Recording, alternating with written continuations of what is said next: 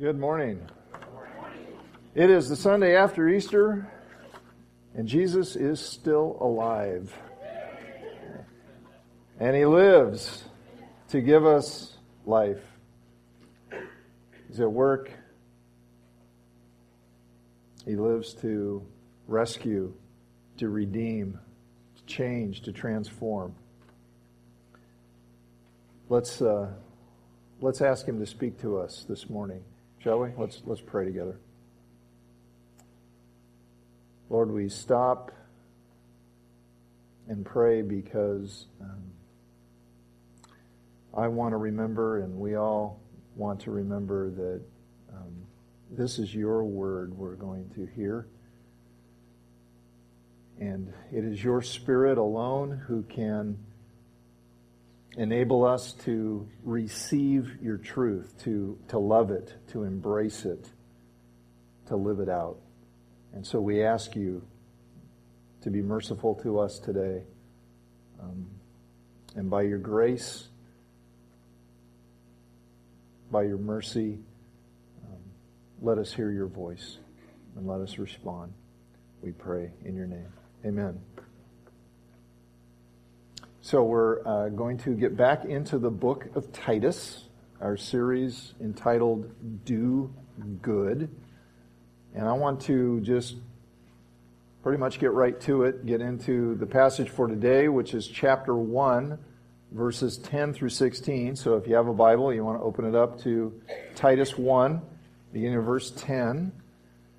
And if you're having a hard time finding Titus in your Bible, it's in the New Testament. You find the big book of Hebrews, and then back up 2 books. That's Titus.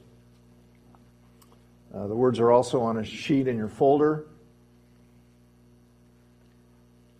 Just a quick word to help us kind of get our bearings before we read it. This is a letter written by the Apostle Paul to his co-worker, his representative Titus. Titus is on the island of Crete in the Mediterranean, and he's there representing Paul, helping the new Christians in Crete establish churches, just like this one, and help those churches get well established, to be healthy, to be carrying out the Lord's will.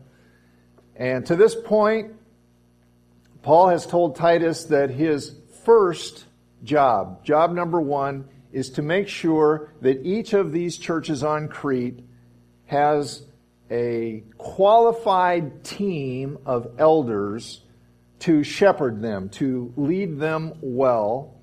And then Paul has listed the qualifications, the qualities that these elders are to have. These are the qualities that churches need to look for in choosing their elders. And the last quality he just talked about in verse 9 was that these guys need to hold on firmly to the faithful message, namely the gospel, the truth. And they need to do that so that they can both encourage others in sound doctrine, sound teaching, and so they can refute those who oppose the message. And we pick it up here in verse 10. For, or because, there are many rebellious people, mere talkers and deceivers, especially those of the circumcision group. There was a group with a Jewish background who were causing particular trouble. They must be silenced because they are ruining whole households by teaching things they ought not to teach, and that for the sake of dishonest gain. Even one of their own prophets had said, Cretans are always liars, evil brutes, lazy gluttons. This testimony is true. Therefore, rebuke them sharply so that they will be sound in the faith and will pay no attention to Jewish myths or to the commands of those who reject the truth. To the pure, all things are pure, but to those who are corrupted and do not believe, nothing is pure. In fact, both their minds and consciences are corrupted. They claim to know God, but by their actions they deny Him. They are detestable, disobedient, and unfit for doing anything good. Karen and I were discussing this passage over dinner a few nights ago. She asked me what I was preaching on, so I got out a Bible and read the passage to her, and she said something very interesting. She said, "That doesn't sound very American." She's right. It doesn't. It does not sound American to call anyone a liar. Maybe in politics it does, but ordinary civil life, that's rude. It does not sound American to rebuke someone for teaching something they ought not to teach, because they're deceiving others. They're leading people astray. That goes against our cultural value of, everybody being entitled to their own opinion, and whatever you believe, hey, that's your business, and nobody has the right to tell anybody that what they believe is wrong, especially if we're talking about belief in God. But see, that American point of view is not the point of view of the Bible. And this passage is by no means the only one that makes this clear. You just have to read the things Jesus said. Read the things he said. Read the things he said to those religious leaders who were not teaching the truth about God. Look what he said. I mean, as far as Jesus is concerned, as far as the writers of Scripture are concerned, for somebody to promote false ideas about God and how to live in relationship with Him and what's good and what isn't, for somebody to promote those kinds of ideas, that is a terrible thing. And those people need to be challenged. And their teaching needs to be challenged. And that is because truth really does matter. It really does matter. Especially the truth about God. One of our big problems in America is this pervasive idea that when it comes to spiritual issues, when it comes to God, when it comes to morality, when it comes to right and wrong, when it comes to those things, whatever you believe just doesn't matter that much. It's just kind of a personal preference thing. Whatever works for you, that's fine. Just don't, push it on me. And remember, it doesn't have a whole lot to do with real life, so don't get carried away with it. I want you to take a look, again, at the last verse in our passage, verse 16. Okay, now Paul is talking about some people who were promoting false spiritual ideas. And he says they claim to know God, but by their actions they deny Him. They are detestable, disobedient, and unfit for doing anything good. Whoa. Now ask yourself, does knowing God matter? Does doing anything good matter? Of course it does. And see, we're still on the topic of doing good here. You see that? That's really the main theme of the book. That those who believe in Jesus Christ are to be a people who are eager to do good. It's not just about believing good things and feeling good things. We're to do good things. And Paul is telling Titus here that in order for that to happen, in order for us to do good, we have to value the truth. We have to value the truth about God. We have to value the truth about God so much that we are willing to confront and correct those who distort the truth or who deny the truth. It may be un-American, but it's very Christian. Now, we're talking here mainly about correcting those who profess to be Christians and those who want to have influence within the church. That's mainly what we're talking about, although I think there are some implications also here for relating to those outside the church. And here's the point, really, the big point I want to get across. It's not enough for those who profess to know Jesus Christ, to love Him. It's not enough for us just to proclaim the truth. We also have to respond to untruth. We have to respond to untruth. Now, how do we do that? How do we do that in this culture that doesn't seem to value truth very much, especially the truth about God? Well, I want to look at this passage and glean here some insights, some lessons on how to respond to untruth. So let's start with this one. First thing is, be aware that the world is full of falsehoods. Be aware. Know this. Be convinced of this. Understand this. The world is full of falsehoods.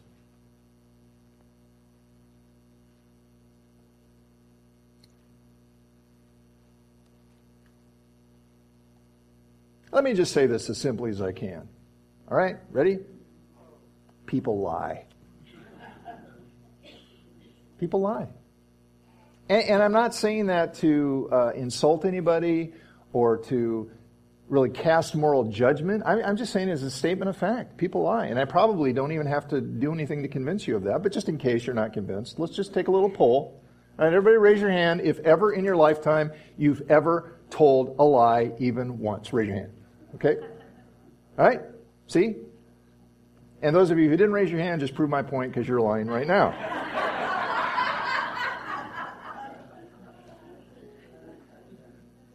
One of my basic convictions in life is that the Bible wouldn't tell us to do things if those things came naturally to us. Okay, it wouldn't have to tell us that. Well, look at Ephesians 4:25 here. This is written to believers in Jesus, and it says, "Therefore each of you must put off falsehood and speak truthfully to his neighbor, for we are all members of one body." Which tells me that that doesn't come naturally. To put off falsehood, to abstain from falsehood, and to always speak truthfully. The human race has a problem with telling the truth. And we can see here that that was a big problem in Crete.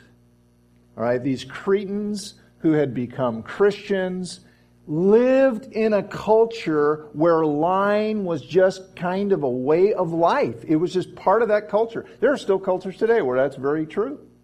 Lying's just kind of what you do. Okay? So, it's very interesting, this quote in verse 12. Cretans are always liars, evil brutes, lazy gluttons. Now, you would think that that was said by somebody slandering Cretans. Somebody who's not from Crete. You know, some bigoted non-Cretan. It was actually said by a Cretan. A famous Cretan, a guy from the 6th century BC known Epimenides was his name. And he was famous, well respected. He was regarded as a prophet. He said it. So here's a guy from Crete who says, you can't trust anybody from Crete. And apparently there were a number of people who were living up to that reputation, somehow connected to the churches. And these people were trying to persuade these Christians in Crete, trying to persuade them to believe things about God that were not true.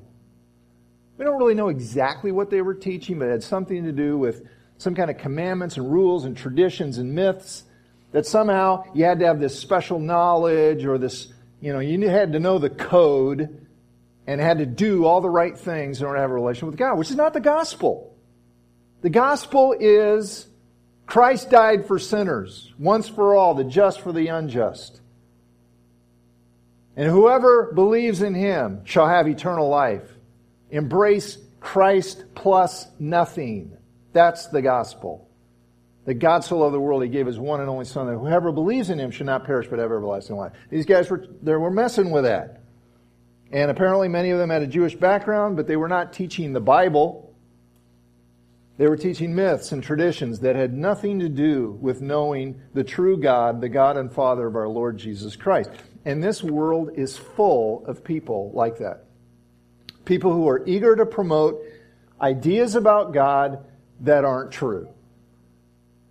Now, maybe they don't realize they aren't true, and maybe they do. Maybe they just want to sell you a book. Maybe they just want to get on TV. Maybe they just want to be famous. Falsehoods can have a lot of different motives behind them, but the world is full of them.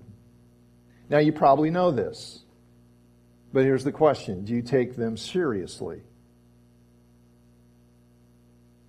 Are you vigilant? Are you careful?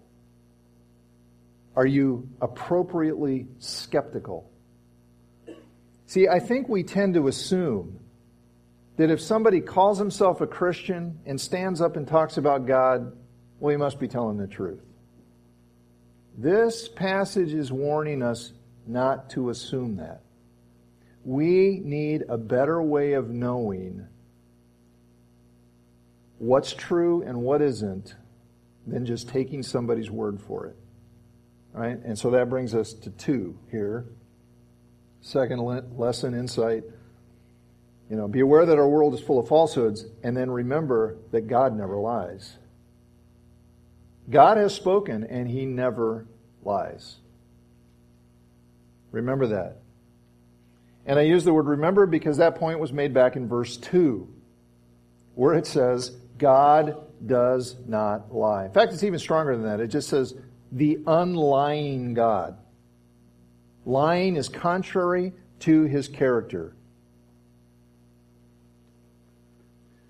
Okay, now listen carefully, because this is one of the most important things you could ever file away. The only way to know for sure anything about God is to compare what somebody said to what God has revealed in His Word. That is the only way to know for sure anything about God, is listen to what He has said about Himself. Now that obviously raises the question of why we believe the Bible is the very Word of God, even though it was written by people. We know that. It says it is. 2 Peter 1:21 talks about the origin of Scripture, and it says, men spoke from God as they were carried along by the Holy Spirit. And I could talk for a long, long time about this. And it's probably about time for me to do another message series on this because it's been a while. And I don't have the time to go into detail to it today, but let me just give you the short answer. The short answer is, it's very clear that the Bible claims to be a written record of what God wants to tell us, of what God wants us to know. All right? And this is the key thing. Jesus Himself very clearly believed that. He believed that. Again and again, He said things like, the Scripture cannot be broken. He believed God had spoken in the words of Scripture, which means that if we're going to take Jesus seriously, then we are to take the Bible seriously. That's just how it's got to work. And that's exactly what we've got to do if we're going to distinguish truth from untruth. And that is why you will never hear in this church, you will never hear anyone say that you should believe something because I said it. Or you should believe something because the elders said it. Or you will hear that you should believe anything other than for this reason because it's what the Word of God teaches. Period. That's how we know. Very interesting example from the life of the Apostle Paul. He's going around all through the Roman Empire, the world of the Mediterranean, and he's proclaiming the good news that Jesus is the long-expected Messiah. And he goes from town to town, and it says he went to a town named Berea, and he met with some of the Jews there and was telling them about the Messiah. And when they heard this, it says they did not simply take his word for it. Look at Acts 17:11. It says, now the Bereans were of more noble character than the Thessalonians. That was the previous town. For they, the Bereans, received the message with great eagerness, and examined the Scriptures every day to see if what Paul said was true. And that is the example we need to follow. Okay? Because people may lie, but God never does.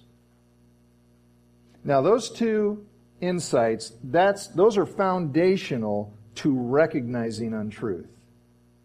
People lie, world's full of falsehoods, God doesn't lie. Okay? You got to know that to be able to distinguish truth from falsehood. But now we need to move on from just recognizing untruth to knowing how to respond to it. So, number 3, believe that falsehoods are harmful, not just mistaken. Falsehoods are harmful, they're not just mistaken. Or wrong.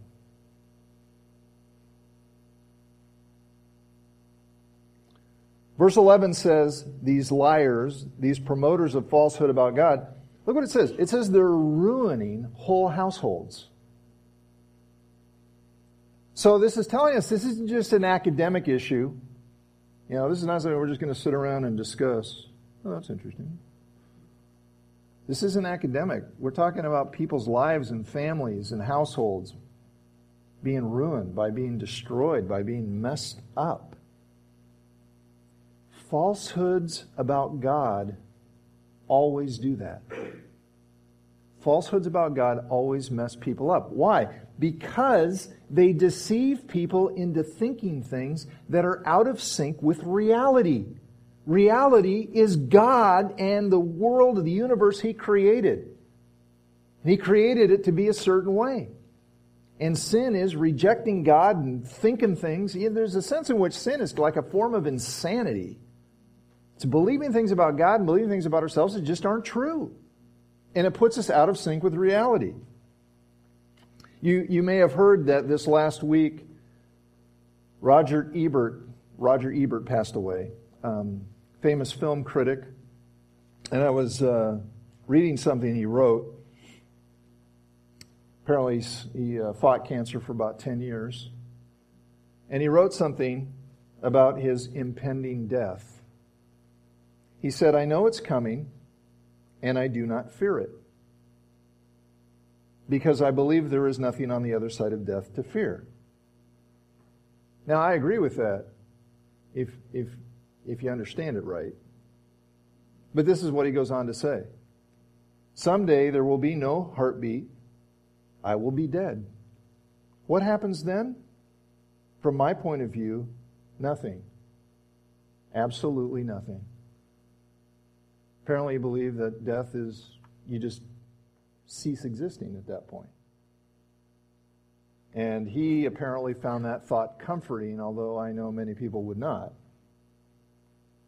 But here is the really tragic thing. That what he thought about death completely contradicts what Jesus said about death. Jesus said things like this: "A time is coming when all who are in their graves will hear His voice," referring to Himself, the Son of Man, "and will come out." Death isn't the end. "And those who have done good will rise to live, and those who have done evil will rise to be condemned."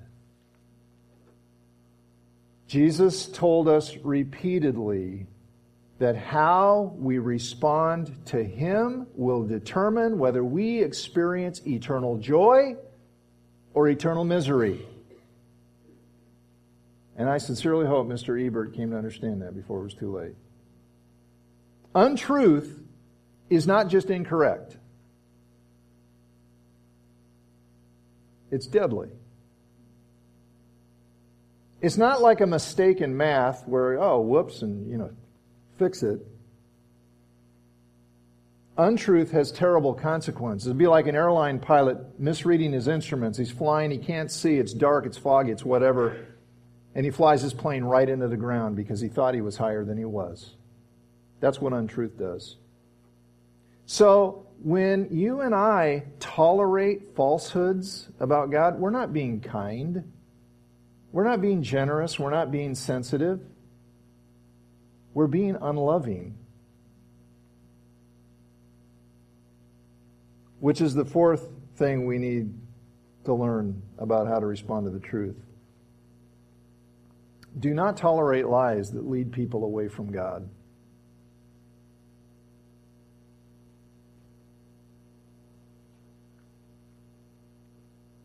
Do not tolerate lies that lead people away from God. Our society has bought into a huge untruth that tolerance means believing that all points of view are equally valid. Now, that is a big shift from what tolerance has always meant historically. Tolerance used to mean this, that you treat people with respect even if you profoundly disagree with them.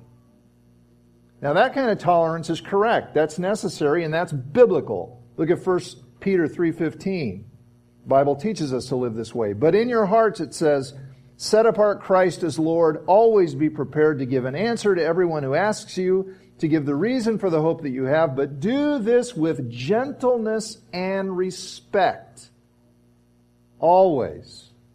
Because everybody you talk to is a person who bears the image of God.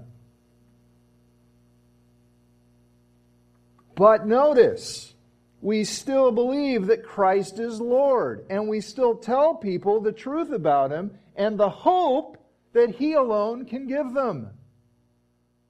We don't go, oh, you know, this guy, he doesn't believe in Jesus. That's okay. No, it's not okay. It's not okay. Jesus said, I am the way, the truth, and the life. No one comes to the Father but through me. It's not okay for people not to know that. Yes, by all means, treat them with respect if they don't believe it, if they don't agree. But don't pretend that that point of view is just as good. It's not just as good. So, what do? You pray for them like it matters. And you tell them, and you love them. And you show them that Jesus is the way. And then if you ever encounter somebody who professes to be a Christian, especially someone in the church, who is teaching things that are not true to God's Word, then you have a responsibility to lovingly confront them. Don't just shrug it off. Respectfully but firmly. And again, now we're talking about based on what the Bible teaches. We're not talking about just a difference of opinion here. Okay? Not talking about secondary issues that sincere, Bible-believing Christians can disagree on, and our eternity is not at stake. Okay? And a lot of these things are cultural things, or maybe we're talking about some of the sequences of events when Jesus is going to return, because Christians have been disagreeing on that for thousands of years. And nobody's eternity is really at stake in this. I'm talking about primary issues. I'm talking about foundational issues. Who is God? Who is Jesus? What is sin?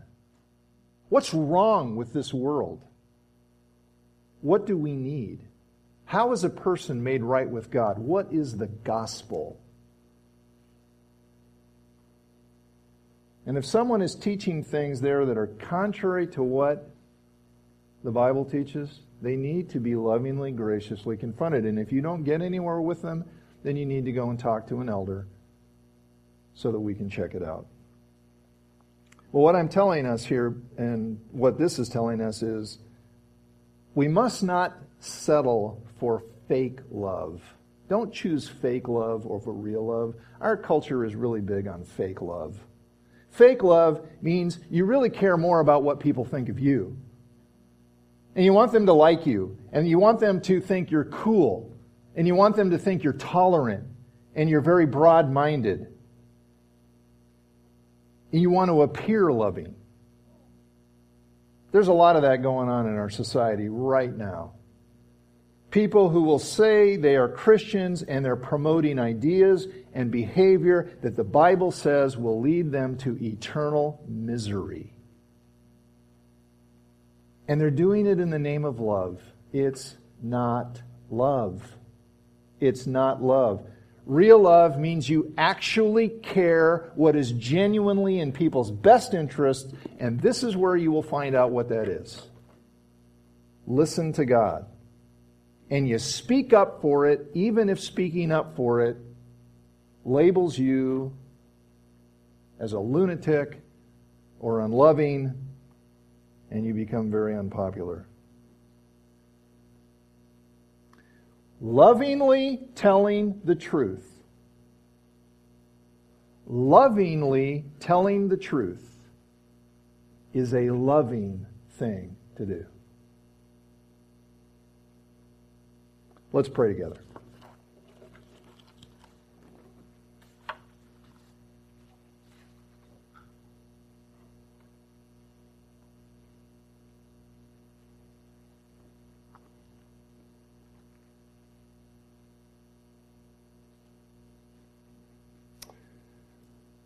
Father, this is the kind of passage that makes me uncomfortable, probably makes most people here uncomfortable. It is out of sync with our culture because it's provoking us and challenging us to really be serious about truth, to really be serious about people's true well-being. And it's challenging us to speak up, to say what the truth is, and to do it in love. And Lord, some of us are probably inclined to speak the truth in anger, and that's not right. That's not like you. That's not how you want us to represent you. And some of us are maybe inclined to act loving but keep quiet, and that's not loving either. So will you give us the courage we need, the discernment we need? Lord, we need to be in your word. We need to know what you have told us about yourself, what you've told us about life. Thank you for the gospel. Thank you that you've told us that in Jesus is all we need. He alone is the way, the truth, and the life. That doesn't make us intolerant. It makes us obedient to believe what you've said, to take your word for it. Lord, help everything we do, the way we say it and what we say, may we bring honor to Jesus our Lord. Amen.